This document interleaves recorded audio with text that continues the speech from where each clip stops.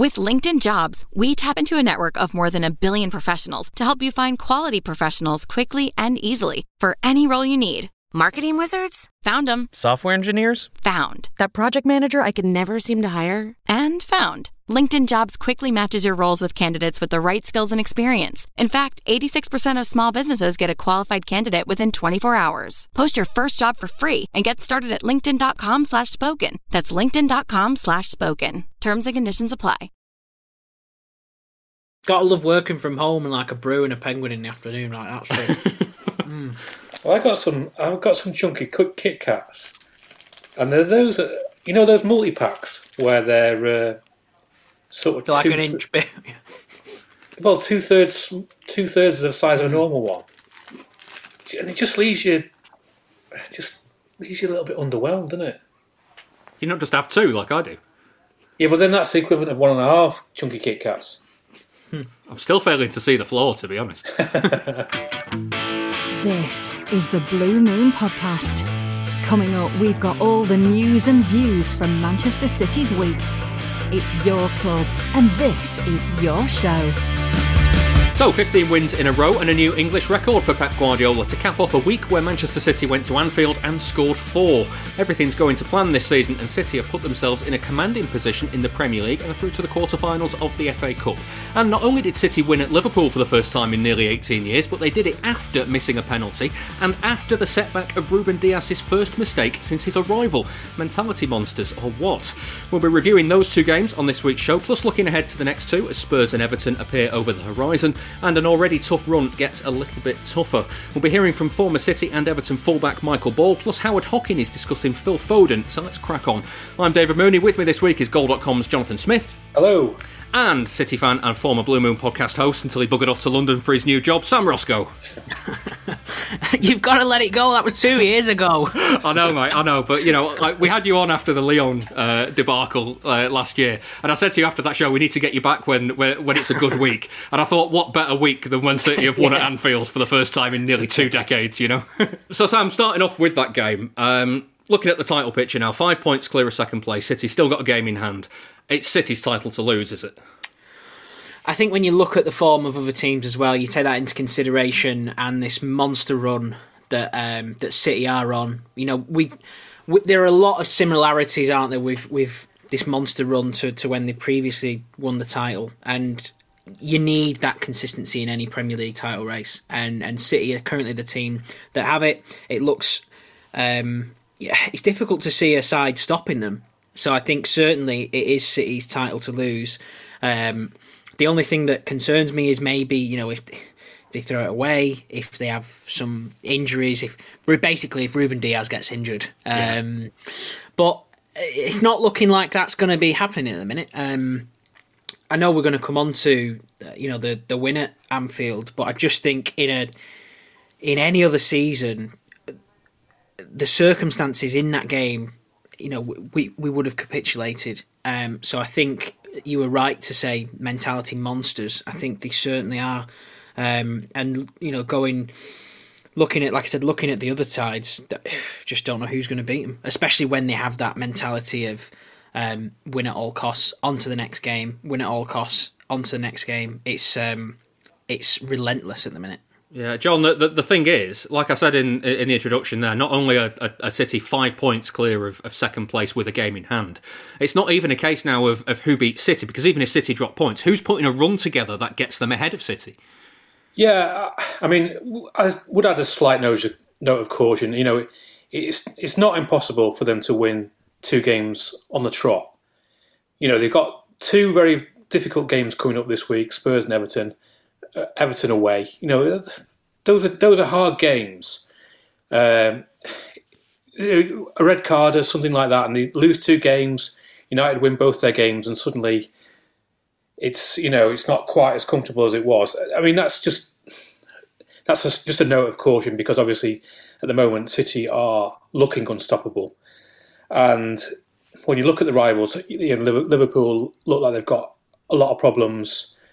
Solskjaer has said that United aren't even title candidates. So who else is there? Leicester, Chelsea are way off, and things like that. So is looking very comfortable. But like I say, a couple of defeats, then this packed schedule. Obviously, they've had to have 2 games now rearranged for midweek because of Carabao Cup and what's the other one they've got? The FA Cup quarter final. This Everton game is one that's been rearranged. So it's not done yet. Well, we'll get into the game at Anfield again in a minute, Sam. But have a listen to this. This is if all the games are played now on the free midweeks. If the games to be rearranged are put on the free midweeks, this is City's schedule. Okay, from now until the end of the season, so the middle of May, they get 4 days break, then 4 days break, 3 days, 3 days, 3 days, 4 days, 3 days, 4 days, 3 days, 4 days.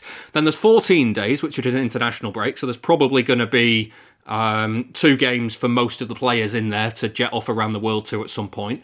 Then after that, they've got to run again. 3 days, 4 days, 5 days. 2 days, 3 days, 5 days. 4 days, 2 days. 5 days, 2 days. 4 days, 3 days. 4 days, 4 days. And then they'll get a massive 6-day break to the Champions League final if they get there. How on earth how do they cope with that?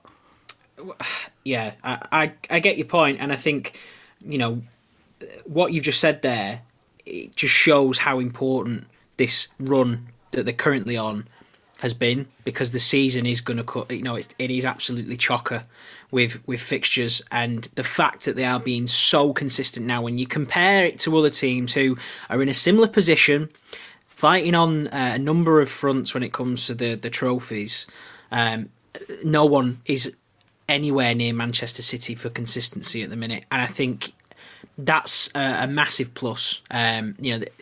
Look, I think it'd be unbelievable if they managed to continue on this winning run. With the amount of games that are coming up, so City are going to drop points, but again, it's consistency factor, and the other teams, can I see any of them going on a 15-game run? Not at the minute. But yeah, there are a lot of games coming up, and I think what we've learnt so far from the season is that Pep has really utilised his squad well, without disturbing it too much, if that makes sense. So where he has tweaked, he's not made massive changes. We've seen John Stones play a lot of games,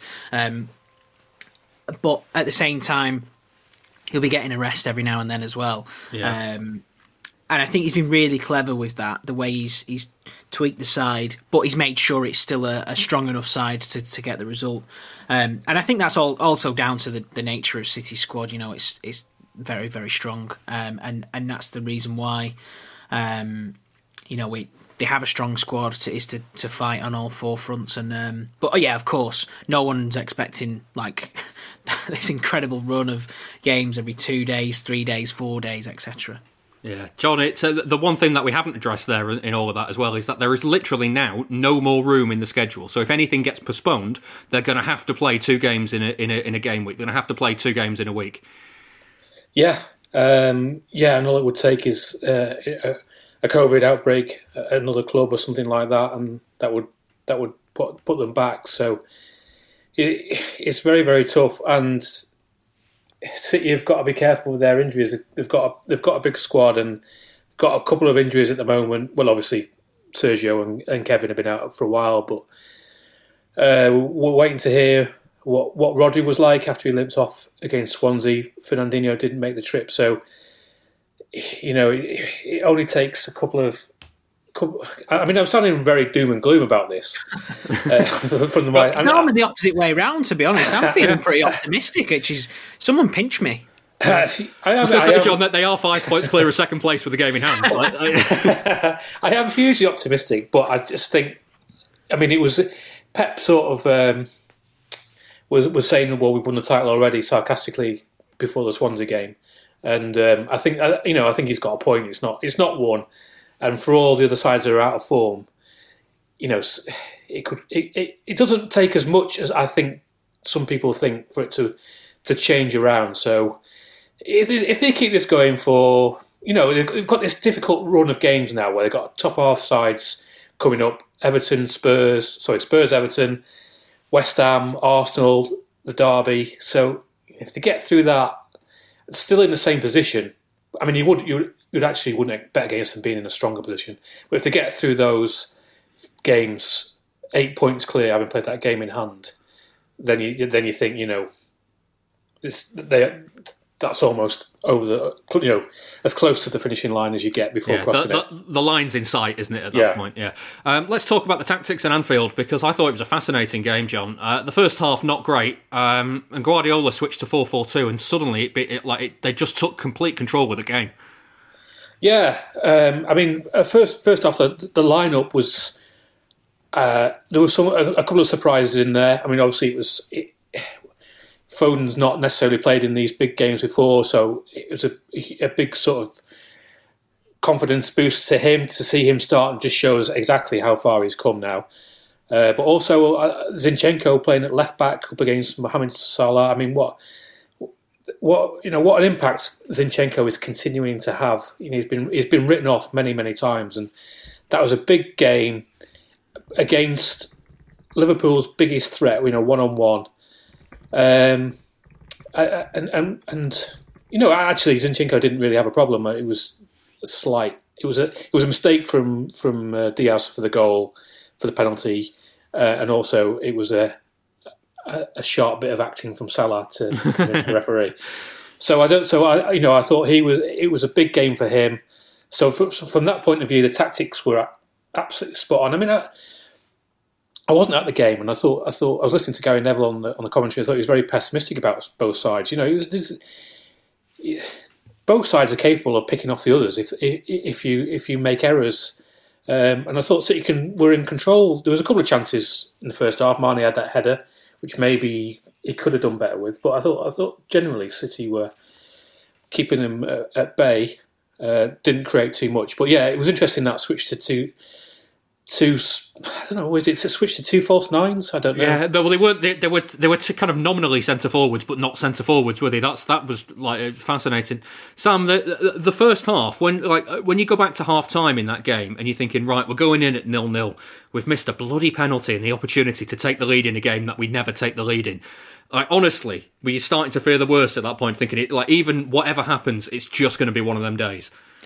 Well, it was just a case of here we go again, I think, wasn't it? I think as well, so much was made of City's record at Anfield. Partly by me, to be fair. Yeah, David, you couldn't have mentioned it any more. I think, what was it, 6 Star Wars films or something like that they haven't won since then? Yeah, I can confirm this week that there have been no Star Wars films released since City's last win at Anfield. Yeah. Which is great. I'm really pleased to hear that. How many Fast and Furiouses? Oh, I don't know. I didn't bother counting them because I don't think numbers go that high, do they? I don't know. Okay. Yeah, I think. Look, going into it at half time, it was a little bit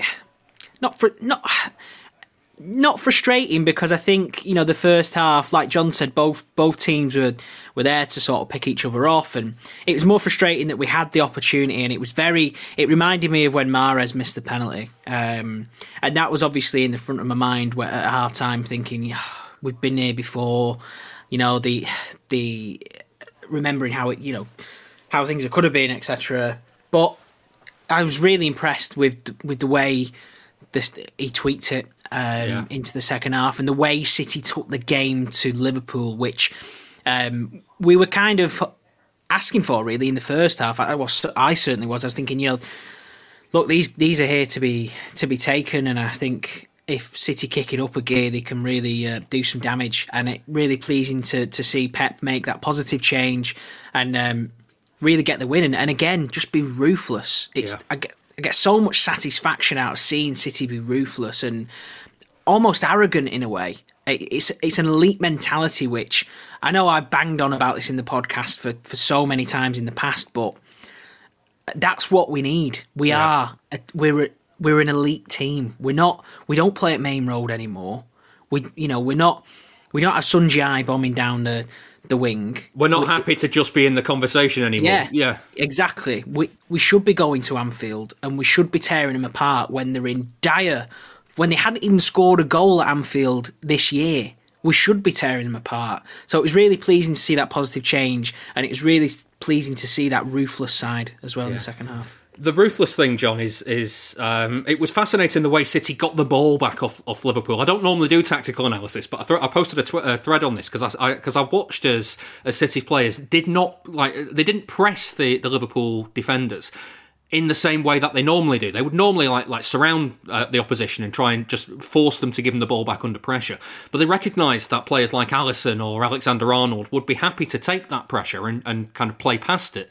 So they pressed them in the way that just said, right, you're going to have no options when you've got the ball, and you can have a little bit more time, but just nobody to pass it to. And that was the big thing with the Alisson mistakes. Like they've been called unforced errors, and they're not. They were very forced, weren't they? Well, I think one of the things they've been doing very, very effectively this season is these sort of setting traps where you give a player, a DM, a little half a room, and then almost force the goalkeeper to play that pass, and then you press that person instantly, put them right under pressure. I think it was more, particularly you saw it against the third goal against Swansea, where that just give them a little bit of room where they think they've got time and they actually haven't, and you're all over them.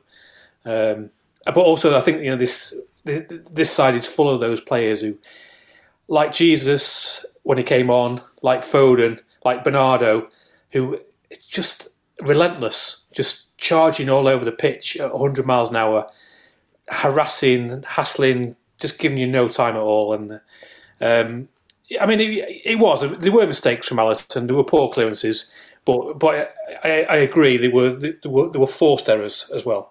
Yeah. The funny thing is, though, Sam, when you look at all of this, we're talking about the performances of those front players, Foden, Sterling, Bernardo, for instance, and yet it was, again, mentality monster. It was Ilkay Gundogan. He's missed a penalty, and there he is, popped up twice with two great finishes, and in the right place at the right time.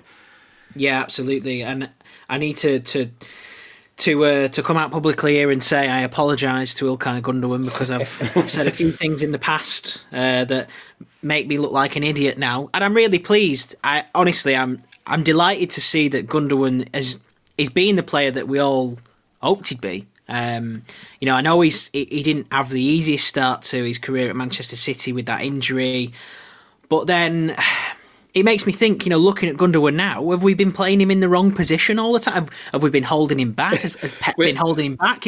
Where's this player come from? He's genuinely the best player Manchester City have at the moment. And I'd say the impact he's had look, I know it's a team game, but he's so quick to move the ball these days, and he's so quick at getting forward and exploiting the space, which is something that when you're watching City play a side like Wolves or West Brom, for example, at the Etihad, and that they've got 10 men behind the ball, and it's just slow and really turgid football side to side, and there's just no sort of movement to break through those lines. Gundogan's doing that. He's getting forward. He's finding these clever pockets of space, which is enabling other players to.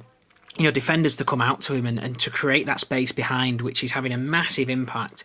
And he's always had that little run into the box, that late run into the box to be the third man in there. He's always had that in his locker, and now he's reaping the rewards as well as the other hard work that he's putting in going forward. You see stats pop up all the time about clubs and players, and you want to know that exact thing about City. There's an answer. Statscity.co.uk. Want to find out all of the players who played alongside club legends like David Silva, Sergio Aguero or Vincent Kompany? Or maybe you'd like to know which team found it hardest to score past Joe Hart. You can find out City's record in every competition, at every stadium, and under every manager. Just go to statscity.co.uk and browse away. That's statscity.co.uk. We can't not talk about Phil Foden, John. It was an outstanding performance from him. A lot's been made of his finish. And it was a cracking finish. We can't take that away from him. But I want to big up the role he played in. Was it the second goal when Alisson gave it to him and he beat about four men to get to the byline? Yeah. It was he sort of drifted past Henderson with with speed, but some strength as well. And I'm sure people have got their own opinions about Jordan Henderson. He was Player of the Year last year, and I'm not sure he's the best player in England, but he's certainly a strong, experienced, good midfielder. And Foden just brushed him aside. That's nothing to do with being a centre back. That's just that could happen in the middle of the pitch. Yeah. He's been beaten by a skillful player, and it was. I think it was a landmark performance. He's really, really announced himself that that was a big game.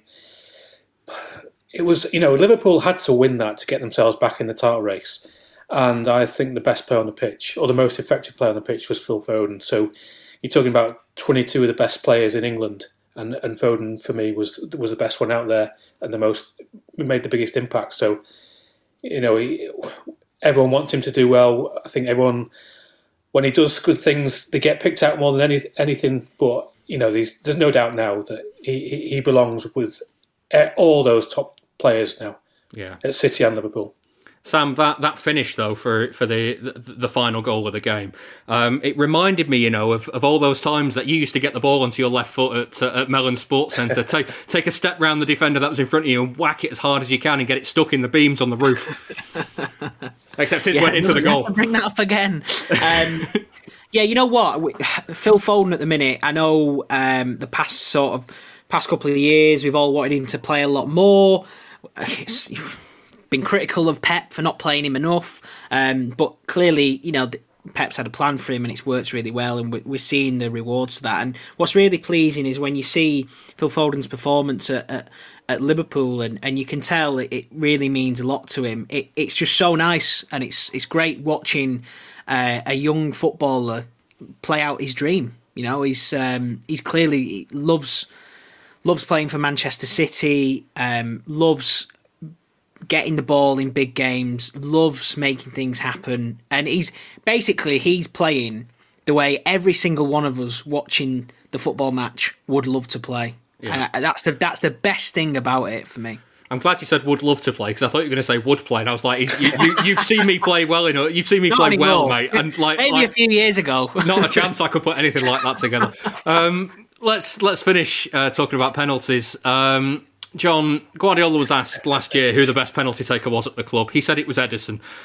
He was asked again after the Liverpool game whether Ederson would be taking penalties because Gundogan missed.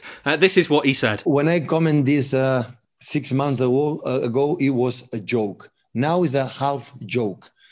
I will consider it will not be a joke, and it will be a taker. So, yeah, we don't have a real specialist in this area. So in this kind of games and no kind of stages, miss a penalty, punish you a lot. Fortunately, today we can turn over, but we have to talk about that issue, because I am still thinking that Kevin is a fantastic taker and Gundogan is a fantastic taker too. What I want is the guy who takes the personality. I'm going to take a penalty, I'm going to score a goal. This is what I want. Please support the show by becoming a backer. Patreon.com/Blue Moon Podcast. If that's the personality he wants, John, then he's got to look at the goalkeeper, hasn't he, surely? But if Ederson misses, where did they go from after that? He sprints back as fast as he can, yeah. I mean, it's not the done thing, is it? That's the thing, but I think we'd all love to see it, wouldn't we? Yeah, I definitely would. The thing is, though, Sam, like you can understand, can't you, that it looks like you're taking the piss, doesn't it, if your goalkeeper runs up to take a penalty? But like City's penalty problems are so well documented now, then surely it's quite easy to say, well, actually, look, everybody else keeps missing, so like it's his turn. Yeah, well, look, the fact that we're even talking about Ederson, the goalkeeper, taking a penalty, really speaks volumes about how much of an issue this is for City, and it shouldn't be. It's 12 yards. These are professional footballers. I know that's really cliche, that argument, etc., but it does baffle me. And I think Pep makes a great point there. When you look at the personality of a player, and you look at you can tell they're going to score it, or you can tell they're going to miss it when they step up to take a penalty. I think. Great example, Mario Balotelli. Best penalty taker we've probably had at Manchester City for a long time. did he miss one? I don't think he did. Never missed one for City. But he always looked like he was going to score. He had that confidence. He had that arrogance. He'd toy with goalkeepers. Do we have anybody at the minute who's got the balls to do that? Ederson. But that's why we're saying it, because someone with that, that just oozes confidence, and it's. I think we're touching in. I'm going into the realms of psychology. When it's striker against goalkeeper, it is a psychological battle as well as look. It's just the ball on the spot, 12 yards out, get it on target. You're probably going to score. So we're making it more of a psychological thing. But the only reason we're doing that is because of City's poor penalty record. And again, it's consistency. So we've seen De Bruyne miss them, Sterling's missed them, Mahrez has missed them. Jesus, Gundogan, Aguero, all missed. Jesus, Gundogan, Aguero, all missed. So until we have, I think he seems to have a lot of faith in Kevin De Bruyne, which rightly so. It sounds like he is the penalty taker, and when he's on the pitch, he's got to keep taking them. If he misses one, I think he still should take them because it's all about building confidence, and you do that with consistency on penalties. The thing is, when can Ederson take one? If it's 0-0 against Spurs, season friendly. Well, what I'm saying is at the moment, if it's 0-0 against Spurs, you can't risk Ederson because if he misses it and he's left out a goal, you're in trouble. If it's 3-0, then you give it to someone else, Gundogan, someone to just get a little bit of confidence back because it kind of doesn't matter if you miss. I just don't see I don't see where Ederson takes this penalty now. Yeah. So the only way I could see it ever happening is if we find ourselves in a number of penalty shootouts and he takes like the fifth one or something. Oh, I think he'll take one in a shootout. I think he would take one. I think he's got to justify, like it's got to be in the top corner, absolute thunder bastard of a penalty everyone. And I think unless we see that like 3 or 4 times, then. But realistically, it's that. Joe Hart took an absolute belter of a penalty, didn't he? Mm. Quick word on Salah, John, because you poked a bit of fun at him a bit earlier on. You can understand why fans are annoyed, but he was fouled, wasn't he? Wasn't he? Well, the thing I always look at when I'm watching these back is what is exactly what we're suggesting has happened, and the suggestion from that is that Diaz has tugged him to the right, pulled him back, and he's fallen to the left with his head. So, this is sort of cause and effect, isn't it? And so that's the issue. He was fouled. But I'm not sure it's not caused him to fall over in that way. That's the problem I have with it. No, it's Sam. He's been fouled, but he's dived as well. I don't know. It goes back to this. What do we constitute as a foul? Outside the area, etc. But I just think if that was a City player, I'd be embarrassed. If that was an England player in the Euros, I'd be embarrassed.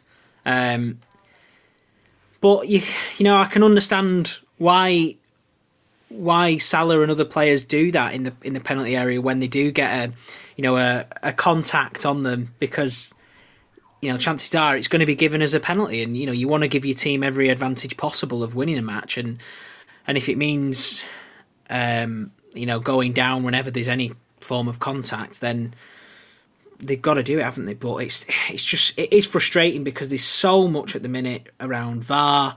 Well, there's no way the VAR overturns that because the foul was there. I don't know. Go on. Why do you think it's a foul? Well, he's pulled him back. You can't pull players back when they're the wrong side of you. Has he though? Has he? For me, it looks like he has a touch on his arm. It doesn't like he's pulling him in anything. It's all down to it's a physical game. Like that's what I'm saying. He's not actually when he in the process of pulling him back. He's not actually pulled him back, has he? He's not impeded him, is what you're saying. Well, he's not. His body is not moved towards the direction he's being pulled. It's moved in the opposite direction. He's not being impeded. Mm. It's an attempt at a foul, but he's not actually being fouled. He steps off, doesn't he, Diaz? As soon as he knows what's happening, you can sort of see it in his eyes on the slow motion. You can see the moment where he goes, "Oh shit, this is Salah. I better get off him." But it's by that point, it's too late. So it's frustrating, and it's frustrating as well because he'd have probably scored Salah. So why do that? Why have to go to those levels, those extremes? But again, like I said, if it gives your team an advantage of winning the game, then of course players are going to do it. I didn't think it was it wasn't the worst penalty I've seen. It was understandable. Yeah. Right, well, City's success this season has been built on defending well, apart from that penalty incident. Back in 2007, when the club wasn't able to boast the star names and firepower it has now, it was their defensive record under Stuart Pearce that kept them in the Premier League, boring to watch as it might have been. In the January of his final season, Pearce brought in Michael Ball to give him more options at the back. I've been speaking to the former left-back about the move to Eastlands. Unfortunately, at PSV, the change of managers, I wasn't really in and around the squad anymore, so I was looking for game time and to obviously get back playing football again, and there was a few clubs were showing interest to my agent, and it was only when Stuart Pearce made the call to my agent to say we're ready to take him, get him some game time to the rest of the season, and I jumped at the chance then to get back home to the UK and basically to get back playing and show everyone what I was capable of. Yeah, what was that City team like when you were coming in? Did you know much about what City's struggles had been scoring goals that season? Yeah, I did. Yeah, obviously, my good friend at Everton was Richard Dunn, so we always kept in contact. And when City showed interest, I gave him a text and said, "I'm jumping on the plane and I'll see you in the morning." He was like, "Why? What's happening?" So it was good to obviously get back in the changing room with Richard. And obviously he's been a key player for City. So obviously I've been looking at City's results for many years while Richard's been there and hoping he does well. And to be a part of it was great. Met Stuart Pearce in the training ground, did my medical. He took me straight to the first team dressing room and he just said, "This is yours now. Go and prove to everyone why I brought you here. And I'm not allowed to be in here anymore. I used to be a player. And then I was a player manager, but the lads have barred me from the changing room. This is your sanctuary. Get to know the players, and I'll see you on the training field." So it was as quick as that, really. Which was good because all you want to do as a player is just get back on the training field with lads, show your hunger and desire that you want to be part of the battle because they were going through difficult times, and I've been on the other side of the fence where you just want new faces to come in to freshen things up in training with different ideas and different experience, and hopefully that's what I brought. Yeah. As the weeks went by, I mentioned the lack of goals that City were scoring that season. As the weeks went by and the goals weren't coming, as part of a defence in that kind of situation, did you feel more pressure in that situation just because of knowing if you concede a goal that the team is in trouble at that point?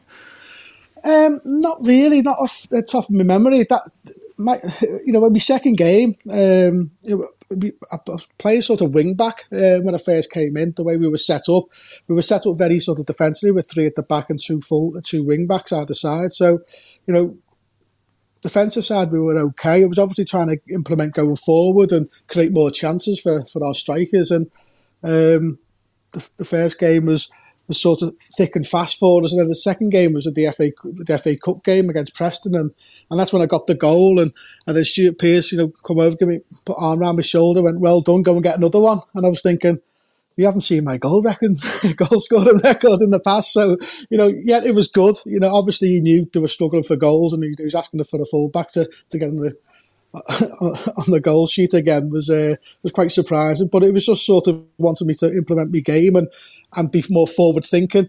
I was a defensive minded player, so I think his comments was basically saying, go up and support the forward players as much as possible because we're comfortable at the back.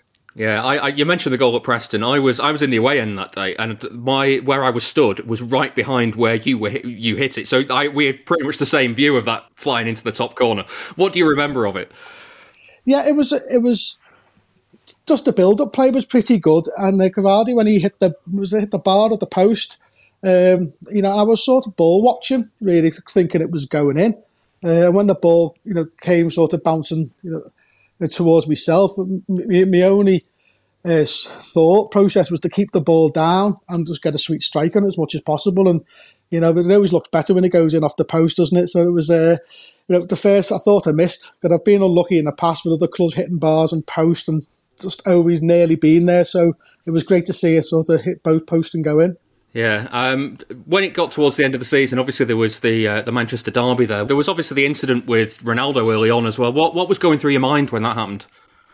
Yeah, that's something I'm like, I don't really know. I have to apologise after. I don't really understand.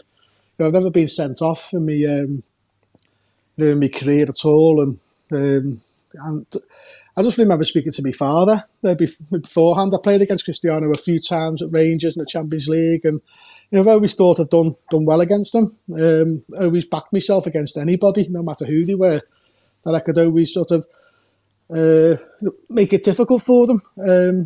And I just knew the way it sort of happened. Cristiano was sort of the boo boy of English football, in that summer. And then he turned it all around by his performances for United, and the type of player he was. Everyone's opinion was like, what a player this guy is. And I didn't get the opportunity to play the first time, but the second time round I was involved, and I just wanted to make him aware that, look, he's going to have a difficult game against me. If he wants to play well against me, he had to play to his best, and that's what I was trying to do. And I thought, if I get an opportunity in the first few minutes, I'm going to, not sort of stick one on him, but just sort of let him know moments that I'm going to be there for the full game. And for something I can't really explain what went over me. I was obviously seeing him on the floor and the incident happened. I've never done it on a football pitch before. I don't know what come over me to do it. And that sort of just, sort of set the tone for the whole game, really. That sort of spurred Ronaldo on to prove, he could get up and carry on playing the way he can do. And we just had the battle then from that moment. So it was something I'm, obviously embarrassed about. It was an incident that, yes, you can put good tackles in, but I've always been a good, fair, strong tackler. That was sort of a slight dig and something, I was ashamed of really, and I can't really explain why or the reasons why I did it. Yeah, obviously that was Stuart Pearce's final season as manager. What was the next summer like? Because obviously the club was going through the takeover, then Sven-Göran Eriksson arrived. It was all kind of like a whirlwind in a couple of months, wasn't it?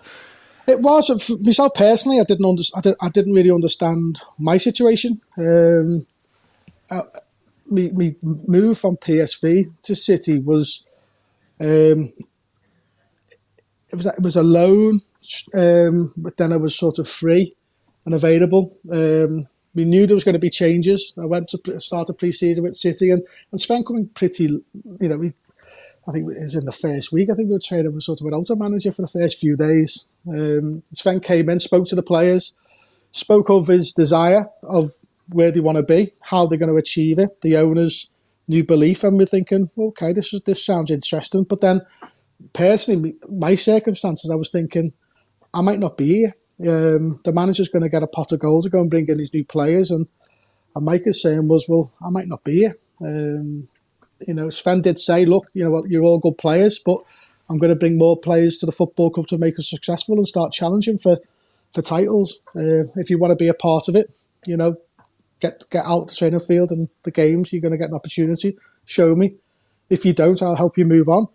So there was obviously a few players went up for the challenge, and for their personal reasons. For myself, I was just thinking, right, okay, I'll have to prove to the manager that I'm worth keeping. He brought in, was it 9 players? It was 7 to 9 players, I think, within like a week or so. And there was a left back there, so I was thinking, well, here we go. I spoke to Sven, and he goes, well, you're going to get your opportunity. Everyone's going to get their opportunity. The goalkeeper's situation at the time, there was Casper, Joe Hart, and Alex.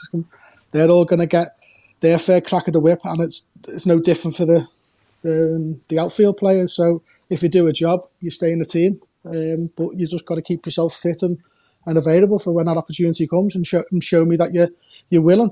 So that's all I needed to know. As long as I was getting a fair crack of the whip, he was happy to keep me for the year. He goes, look, let's see what you can do, and then we'll reassess it in the summer.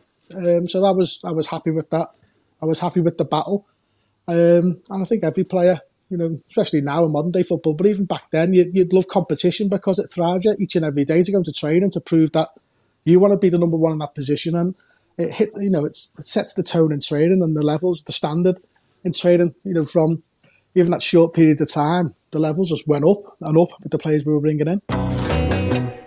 With LinkedIn Jobs, we tap into a network of more than 1 billion professionals to help you find quality professionals quickly and easily for any role you need. Marketing wizards? Found them. Software engineers? Found. That project manager I could never seem to hire? And found. LinkedIn Jobs quickly matches your roles with candidates with the right skills and experience. In fact, 86% of small businesses get a qualified candidate within 24 hours. Post your first job for free and get started at linkedin.com/spoken. That's linkedin.com/spoken. Terms and conditions apply.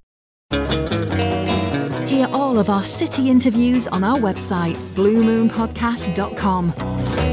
And part 2 of that interview with Michael Ball will be on next week's show. I'd like to welcome Jack from Rule the Roost podcast. We're going to talk about Spurs now. Hi, Jack. Hi, Dave. How you doing, mate? Not too bad, thanks. So what's going on at Spurs right now? Last time you were on the show, we were talking about a potential Spurs title challenge, or at least I was. Since then, you've won 16 points, while City have won 38. There's been a major difference.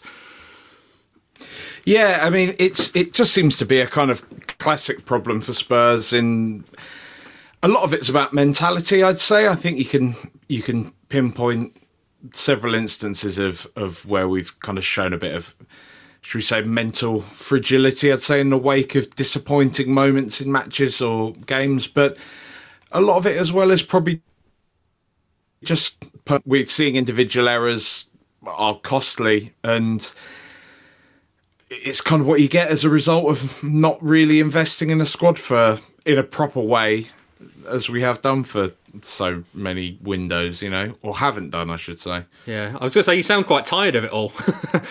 A little bit, mate. Yeah, I mean, it is what it is. It's exacerbated by the Mourinho factor, I would say, but I'd be being disingenuous if I felt he was completely to blame for all of it. He's just probably the worst person to have in charge at one of these moments when you're already feeling a bit downbeat about your club. Yeah. John, the thing is, City playing Spurs, whatever happens, in the last 18 months or so, whatever happens when City meet Spurs, weird things happen, don't they? Yeah, I think probably the first thing that comes to mind is Aymeric Laporte making 2 mistakes in that Champions League game when he hadn't made a single one all season.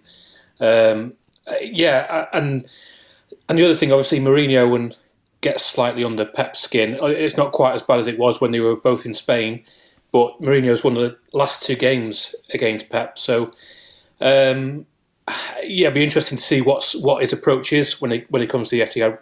Whether it's this open game that we saw in the FA Cup this week, or the more Mourinho style we're used to, backs to the wall and letting City attack. Because if he does approach it that way, this might not be an unusual game. It might not be the surprise that we expect from Spurs, because the way City are playing at the moment, they are unstoppable, and even a packed defence trained and marshalled by Mourinho in midweek won't be enough to stop them, I wouldn't have thought.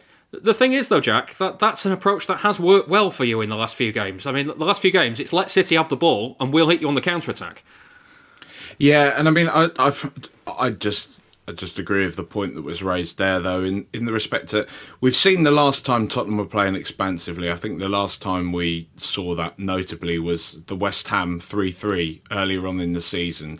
We'd come off the back of sort of smashing United. We were flying, go 3-0 up, concede 3 in the dying stages of a game, mostly down to individual errors, and then from that point on, Mourinho went full Mourinho again, parked the bus, whatever you want to call it. And what we're seeing now, though, is that doesn't even work, because as tired legs kick in, as just the season goes on, the actual just lack of quality in our defence is coming to the fore. And I agree that we're kind of damned if we do, damned if we don't in this one. Down the years, we've seen, Spurs can spring a surprise against City, but equally, there are just those games, need I mention Edin Dzeko at White Hart Lane, where City just turn up and they just know they're the better team, and I think this is going to be one of those. And it's not even self-preservation, just we're not in a place to match you at the moment. Sam, when you hear that, like that coming from a Spurs fan right now, and the fact that that 2-0 defeat at the Tottenham Hotspur Stadium was City's last defeat, and it's all the way back in November, you must feel confident about this game, even though knowing, like John said, strange things can happen against Spurs. Yeah, strange things can happen, and it's a little bit frustrating, City's recent record against Spurs, because it's really quite predictable. The way the games have panned out, particularly with Mourinho. He's really tried to strangle the sort of game, if you like, in the midfield. And City's form at the minute is unbelievable. And I think, they'll go into this game thinking, look, it's just another 90 minutes. Let's get the 3 points. And on rolls the machine. That's how things should be. But we all know Mourinho in these sorts of matches knows how to sort of really frustrate Manchester City and Pep Guardiola's sort of style of play. And I think looking at Spurs' team, with Ndombele and Højbjerg in the middle coming into to form, particularly Ndombele, the way he's turned things around, they could really strangle, the likes of İlkay Gundogan, who's been, unbelievable at the minute. They're going to be putting a target on his back, certainly, and I think there's areas in the middle of the pitch where Mourinho will be looking at how he can get to City, and I think it's just a way of Manchester City being able to bring their other players into the game that maybe haven't necessarily had the headlines like Gundogan has. So I'm talking like Mahrez. Obviously, we know how impactful Phil Foden was at Liverpool. I think it's going to be more about those players rather than the midfield for City. Yeah, John, when the name that Sam didn't mention there was Sergio Aguero, how close is he to fitness? Well, the thing with Sergio is that he seems to lose fitness. When he loses his fitness, he seems to lose it a bit more drastically than everybody else. So I think Pep's been extra cautious with him, particularly after the way he came back early in the season and then quickly went off again with a hamstring injury. So as of before the Swansea game, he had a small amount of training with the first team. Obviously, that'll be stepping up, but he certainly won't start against Spurs, and I wouldn't expect to see him on the bench, so I think he'll be a little bit longer yet. Yeah. In terms of influential strikers, Jack, how's Kane and Son getting on? Because those two traditionally cause City problems. Yeah, I mean, that's the one thing we got going for us, right? They're a force of nature at the moment. Son has been patchy as he often is, but he's still always a danger. And if we are to get anything from this at all, it's going to be through them. I think there's a ridiculous statistic at the moment that there's been no other team in Premier League history other than Sunderland on Quinn and Phillips who have been as reliant on two players for goals as Spurs are this season. So yeah, I mean, I wouldn't be surprised to see us maybe go 1-0 up, get a bit excited, and then reality comes back to bite us. Yeah. In terms of City's attacking threat, though, Jack, the one thing that when we were talking about penalties earlier in the show, the one thing that you might be wise to do is if City get clean through, just chop them down. Just chop them down. They can't put it in the net from 12 yards. I was thinking that Gundogan, he doesn't have the best record with penalties, does he? Well, like he should do. He normally does, and then he missed one against you. Was it last season? And then that's it from there on. He just thought, oh, maybe not, and then against at Anfield, just skied it. So he is human after all, then? Yes, he is. There you go. Right, Jack, let's have a prediction for the game. We've got a charity bet coming up later on. I hate to say it, I'm not just going to do this on a silly one. I predicted us to win last time, but this time I can't see anything past probably a big, and I mean a big win for City. I think it's going to be like a 4-1 job. Well, I hope you're right. We'll check the odds for that a bit later on. But for now, Jack from Rule the Roost, thank you very much. Cheers, lads. Have a good one. That brings us to the midweek game with Everton on Wednesday. We're joined now by David Downey from the Blue Room podcast. David, it's been an interesting season for Everton. We might actually get to play this game this time. I was going to say, haven't we been here before? Haven't we done all this before? Yeah, but very different circumstances for both teams now, isn't it? It's actually an interesting contrast if you to compare this time to last time when the fixture was meant to be held, isn't it? Particularly with you guys, obviously the 15-game winning streak doesn't look like it's going to end anytime soon, and I think we've actually sort of maintained the decent form we had going into it as well. So it's an interesting one. I'm not sure if I feel more confident or less confident, to be honest. I was going to say, I don't think it really suits either of us for it to have been... Like we both said at the time that we thought it might have suited us to be moved from when it was, and now I don't think we both want to play each other at this point either. It's a bit daft, isn't it? How did Everton benefit from their 2-week break, as Klopp put it? Well, yeah, I think we could do a whole different show on that particular subject and that particular man, couldn't we, and what he has to say about these things. But not good, to be honest. In hindsight, I think now I'd rather have played it, because I think we went on a loss to West Ham 1-0 at Goodison, which, I mean, I'm ecstatic about how we've done this season and how well it looks like we're going to be doing, given this newfound belief and the momentum that we've picked up with recent results. But that particular week, I mean, I thought it'd do us the world of good, because if you remember, it was 2 days removed from when we just had a hellacious trip to Sheffield United. And by that, I mean the weather was absolutely disgraceful. And we managed to gut out a 1-0 win there at Bramall Lane. And then everybody just looked like they were on the backsides when that one finished. Players just ran into the ground, and you were sort of praying for some sort of intervention from somewhere, and we obviously got it. And I thought that'll be the real kickstarter we need. No other clubs are getting this sort of break at this time of year. We should really be able to kick on and get some players back fit for when we took on West Ham at home. And then invariably, in typical Everton style, we went and lost that 1-0 and look as jaded as if we'd have carried on playing after the Sheffield United game. So, yeah, it's sort of it's funny how these things play out, isn't it? And now, of course, it's been moved to, again, not an ideal time, because we have a Merseyside derby 3 days later. Yeah, John, we were talking before about the potential impact of that injury to Rodri. We don't know the extent of it yet, but I mean that's going to be a key area for these 2 games against Spurs and Everton, isn't it?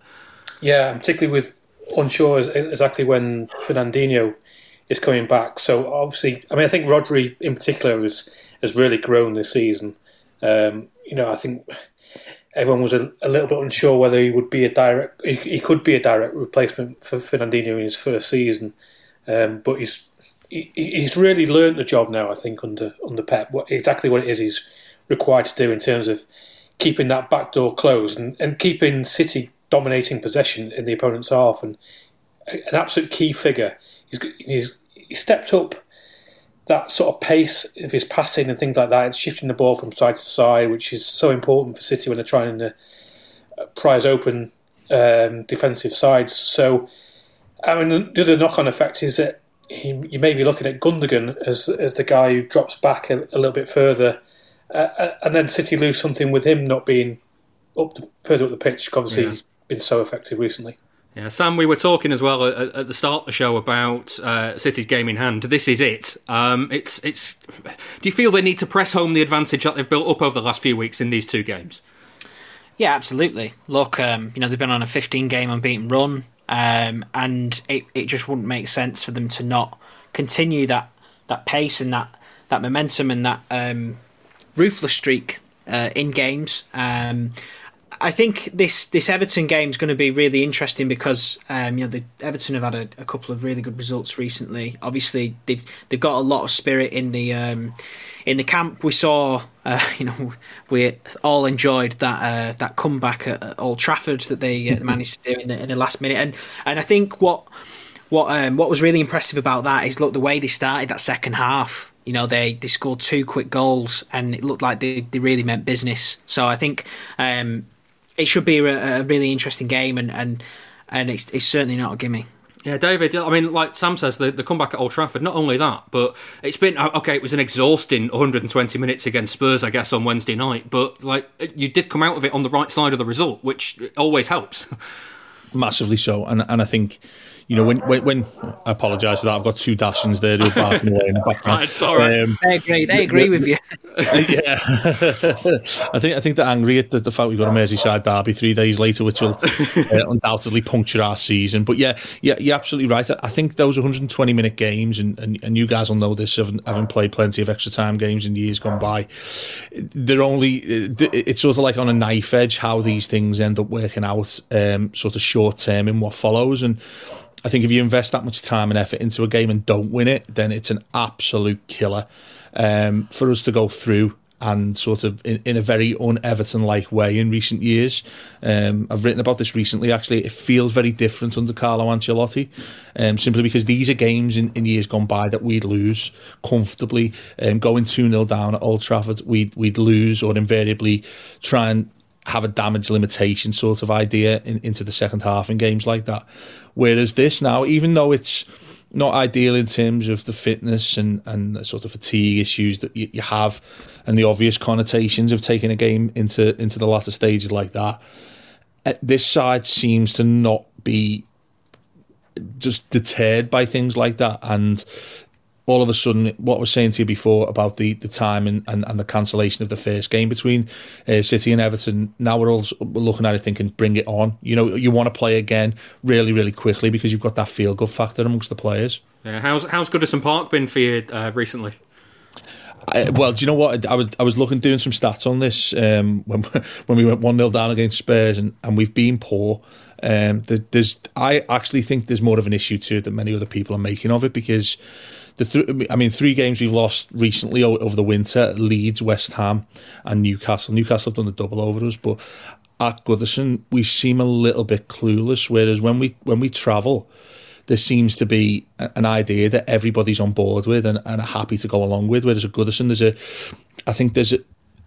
it fluctuates in terms of what people think they should be doing. Should Everton be taking the initiative in games? And obviously, invariably, you'd say yeah about that in normal times when there's fans there. But I sort of prefer it now when we've got away games. I think we're unbeaten in 8 on the road. And I prefer it, and it sounds crazy, and it'll sound bizarre to you guys, given your record at the Etihad, but I'd rather this was there, to be honest with you, rather than at Goodison, because it feels as if there's a pressure.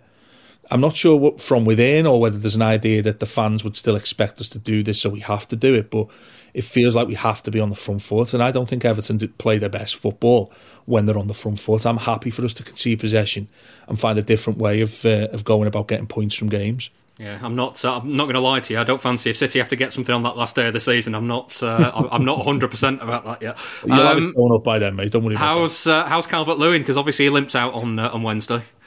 Yeah, I think as of now, I haven't checked in the last hour or so, but we're still waiting results of a scan that he's having. It looked precautionary more than anything else. It looked like a bit of a tweak, but Duncan Ferguson did the post-match instead of Carlo Ancelotti last night, and he was saying that it looked a little bit dicey in terms of his prospects for the next couple of games. So, I mean, that's a killer for us as well. And obviously, we've just signed Josh King, who didn't even get on the bench against Spurs. So, there might be a little bit of a crisis up front for this game. You're looking at Richarlison probably playing a lead role in attack, or as we did at Leeds, I think he put Sigurdsson as like a false 9, which actually worked really well in the end. So, there's an issue there. But I think we simply have to have Calvert-Lewin if you've got a chance of getting anything out of this game. Yeah, right. Well, it's predictions time. Adam Carter was spot on with his prediction of 3-1 at Swansea, so that's taken the total for this season's charity bet up to £590. The money is going to the Christie in Manchester, which treats cancer patients from all over the Northwest. William Hill is giving each of us a £10 correct score single. We're going to start with the guests. So our Spurs guest, Jack, earlier on predicted 4-1 to City in this game at the weekend, which is 16-1 and £160 if you're right. David, what are you having for the Everton game? See, this is the fear of like Jack's prediction there. You know, it's you don't often see that from opposition fans. There's usually some sort of robustness, isn't there? I think I'm raising the white flag as well myself, as good as we've been doing. I think City will win 3-1 at Goodison. That's 10-1 and £100 if you're right. John, give us your Spurs prediction. What are you having? I'm going 2-0 against Spurs for a City win. 11-2 and £55. And while you're at it, what are you going for Goodison? I think it's going to be even tighter than that. I think it'll be 2-1 to City. 13-2 and £65 if you're right. Sam, what's your Spurs prediction? I'm going for City to be ruthless against a side that are struggling at the minute, and I'm going to go for 3-0. I think they're going to put the sword to Spurs. Finally, that's £7-1 and £70, and for Everton. Yeah, I think, again, City are on this unbelievable streak. I think if Diaz is playing, they look really solid. And like David said, questions over Calvert-Lewin. Going to go for 2-0 City. That's 6-1 and £60 if you're right. Remember, you've got to be 18 or over to gamble. Prices can change, and for more information on responsible gambling, have a look at begambleaware.org. David, thank you very much for joining us tonight. No problem at all, guys. Thanks very much for having me again. OK, so time to move on, and we're going to hear from Howard Hockin. He's talking about the development of Phil Foden at City.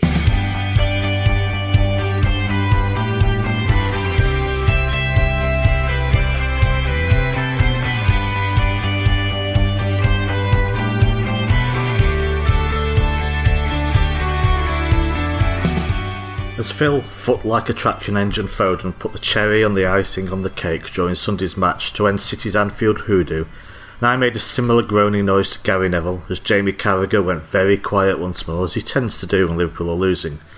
I began to think about Stockport's greatest exports since Fred Perry, Michelle Keegan and the Hat Museum in more detail than they had ever done before. People talked about that goal being symbolic of him coming of age, but as any City fan knows, he's been coming of age on a near weekly basis for quite a while now.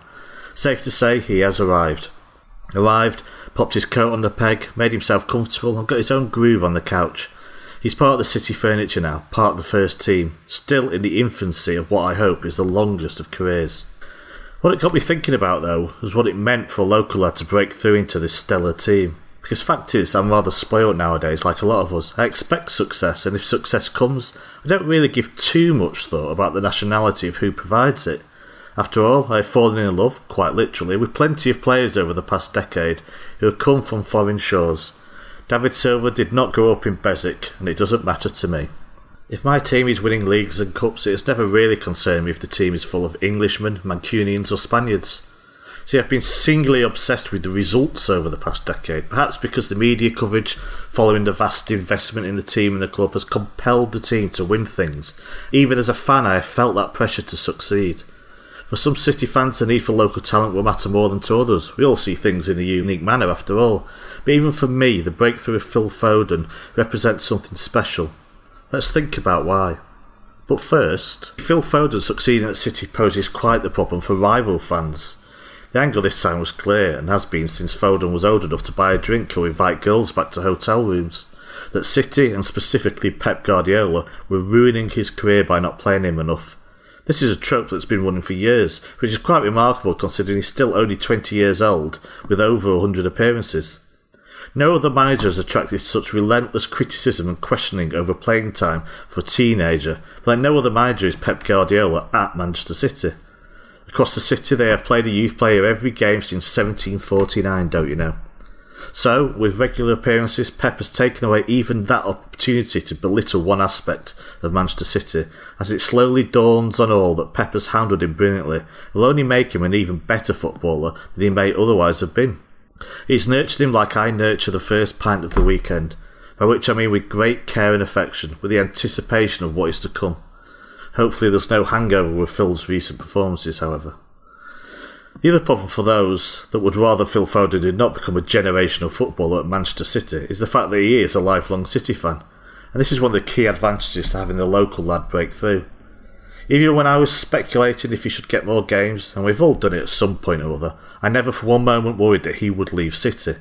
This is no Jadon Sancho situation, a player who we ourselves nicked off Watford before he was nicked off us. He was hardly likely to ask to leave, and no one at the club would even dare sell him. The recent murmurings of him not being happy with his playing time didn't really concern me much either. And naturally, this is not something you can say with any non-City supporting player. Now, players like David Silva and Sergio Aguero stunned me into silence by staying as long as they did. Or still are. I assumed that 3 years of Manchester weather would have been enough for them to endure, if that, and they would go back to warmer climes with my full blessing. And yet they didn't. And yet there is still that little part of me after watching rain bounce off my window for the 27th successive day that wonders if some of the City players who have headed north to put on the shirt are thinking about whether life has more to offer than a soggy Alderley edge. So when Phil Foden breaks through, the local lad who probably trains in short sleeves in February, I can dismiss such worries. Now, the only way he would leave City is if the club decided to sell him, but that would take a bizarre and frankly unlikely set of circumstances. Any circumstances that would see him leave without fans rioting in the streets, the most fertile mind would struggle to imagine. Unless his form somehow falls off a cliff, Phil Foden should be at Manchester City Football Club for the next 15 years. If he does not fall foul of bad injuries, he could break a lot of records. But surely the most important point to make about a local City supporter breaking through and capturing our imaginations and that of the footballing public across the country is that it stirs the soul like nothing else can. It shows that even if you are not a Liverpool fan, it can mean more. To see the kid that was a mascot and a ball boy at the club scoring the 4th goal at Anfield is hard to contextualise in words. It's a special moment. To hear global press salivate over a guy born a few miles away and to see what scoring and winning means to him is the closest we as fans will get to having the joy of fandom replicated on the actual pitch. He represents us in a way, as who of us have not dreamt about doing something similar to what he did on Sunday? And we must thank Pep for ignoring the clamour and forging his own path for Phil. When you buy a player for big money, that transfer fee puts great weight on their shoulders to succeed. In a way, someone who comes through the youth ranks escapes such pressure because there's no fee, but instead Phil Foden has his own unique pressure to deal with, as he has been singled out with good reason as a breakthrough star for a number of years now, our greatest youth hope for a generation, and he's not shown any signs of struggling with that pressure. It makes his performances all the more remarkable. Just keep him off penalty duties and I'm sure he will continue to develop and flourish. And so I'll finish with a quote from his manager. He has to be calm to understand the tough periods is going to come. And it depends of his humble, because it is. Because the expectations at that age, we will see if he can handle it. So now the people expect every game to do exceptional things. This is the most difficult thing. Indeed, Pep.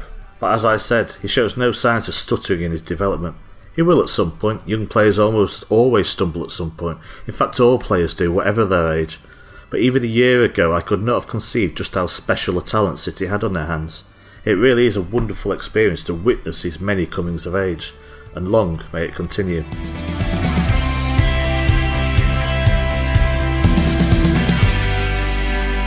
Hi, I'm Fabian Delph and you're listening to the Blue Moon Podcast.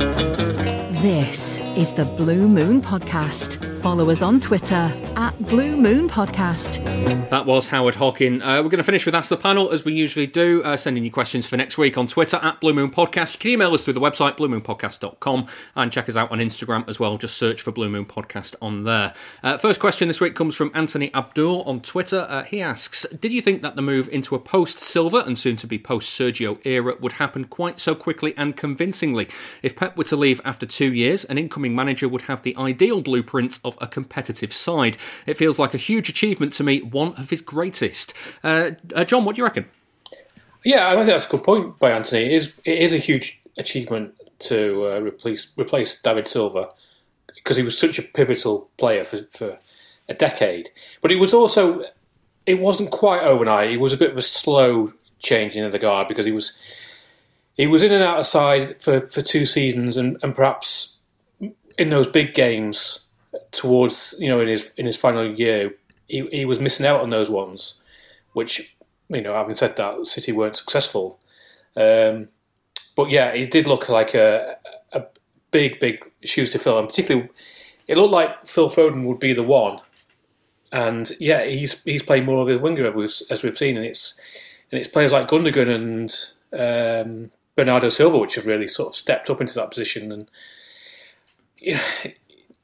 David was such an intelligent player, and he can't really teach people to be that just natural understanding. He just has to come. You just have an instinct for that, and Gundogan has got that. But I think he's played down his impacts recently and saying he's been playing well ever since he's been at the club, which is true.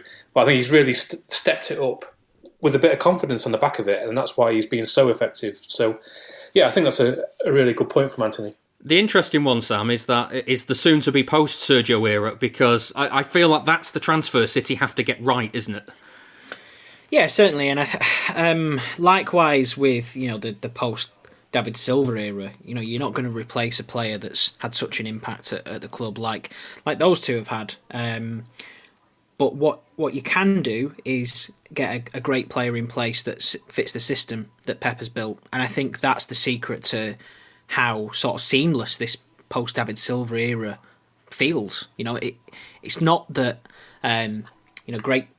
You know, we've replaced David Silva, if you like. It's that another great player has come in and fit the system really well. You know, the system that City have is built for players to be able to come in and to know off the like the back of the hand. Yeah. And I think that's really the best thing about what Pep Guardiola has done at Manchester City is really build this fluid system that suits all of the players really. And I think we've seen that with obviously losing a player like David Silva. I think, you know, if David Silva left when Pellegrini was in charge, I think it'd be a totally different scenario at the moment. And I think with Aguero, look, you know, you could argue that we're already very much in that post Aguero era. Barely played, has he? He's barely played. When he does play, you know, he gets injured again. It's really. It's difficult to see as a fan and as someone who loves Aguero and obviously the impact he's had for the club. I think we're very much in that era anyway. Who comes in? We all want Haaland. We all want Haaland, don't we? That's the thing. Well, I think in the transfer market, the club will be going out to look for players that can not just be an out and out striker but fit the system. Look, if you were to if the checkbook was open for anybody in world football and you're asking me who do I think would fit the system really well, I think Mbappe would be top of the list for me. You know, he can play through the middle, he can play out wide, he's quick, likewise with Haaland as well though, but you know, I don't make these decisions at Manchester City, so thankfully. We're going to come on to that now, John, because Noah Lawson on the emails asks, there have been reports that City have been interested in Danny Ings, Romelu Lukaku and Erling Haaland. Who would be the better option for City, and do you think Gabriel Jesus could replace Sergio Aguero?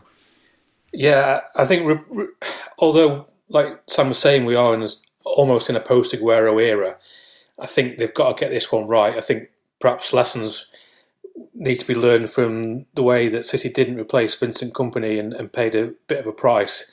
You know, he was such a legend of the club, and it's taken them 18 months to find Ruben Diaz, and I don't think they want to make that same.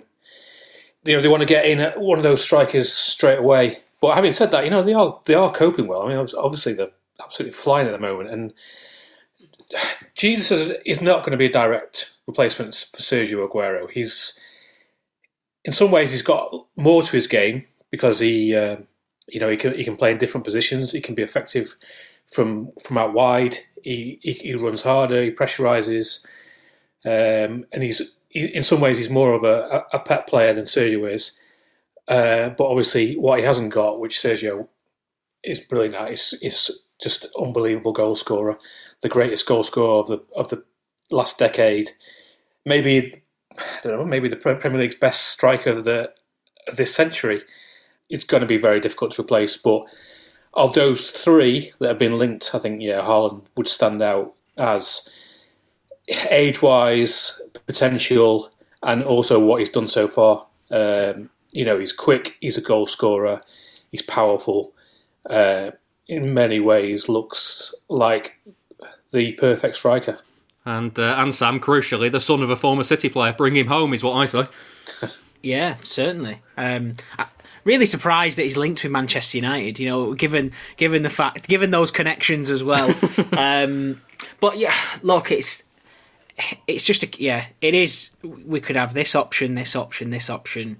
And I think John makes a great point. The club have got to learn from 18 months without Vincent Kompany, not quite getting it right. It has to be right. But then saying that, you know, we haven't had Aguero for some time now in his pomp. So, you know, can we afford to be a little bit further down the line with Gabriel Jesus? Just don't take that risk. Don't take that risk. Yeah, but it's not as easy, is it, as saying, right, let's get Haaland in and he's going to bang 30 goals. You know, there's never any guarantee, I suppose. But yeah, I think as well, the club from the recent sort of transfer record with Manchester City, I think they're very sort of risk averse at the moment, and that makes total sense as well. Given the current situation around the world, I think teams are going to be a lot more risk averse in the transfer market. So I think they're going to spend over 100 million getting Haaland and Mbappe. I'd be surprised. There might be another name, another Argentinian to replace him who could score a few goals. Go on. Well, Mr. Messi, who knows what's going to happen with him at the end of the season. Yeah, that is a very, very good point indeed. And we're going to leave it there. That's it for this week's Blue Moon podcast. Thank you very much for listening, and thank you to my guests, Goals.com's Jonathan Smith. Cheers. And my good friend Sam Roscoe. That's one, mate. Please go and give the podcast a rating and a review in all the usual places. It means other City fans can find us as well. If you'd like to support the show a bit further, or you'd like to listen to the podcast ad-free, then you can sign up to our Patreon page. That's patreon.com/Blue Moon Podcast, and all 3 tiers are now displayed in your local currency. None of that having to convert from US dollars nonsense all the time. All 3 tiers are the same, and you'll get ad-free shows, plus the weekly bonus show too. This week we're discussing the common players between City and Everton. All the details are on patreon.com/Blue Moon Podcast. Thanks for listening, and I'll see you next week.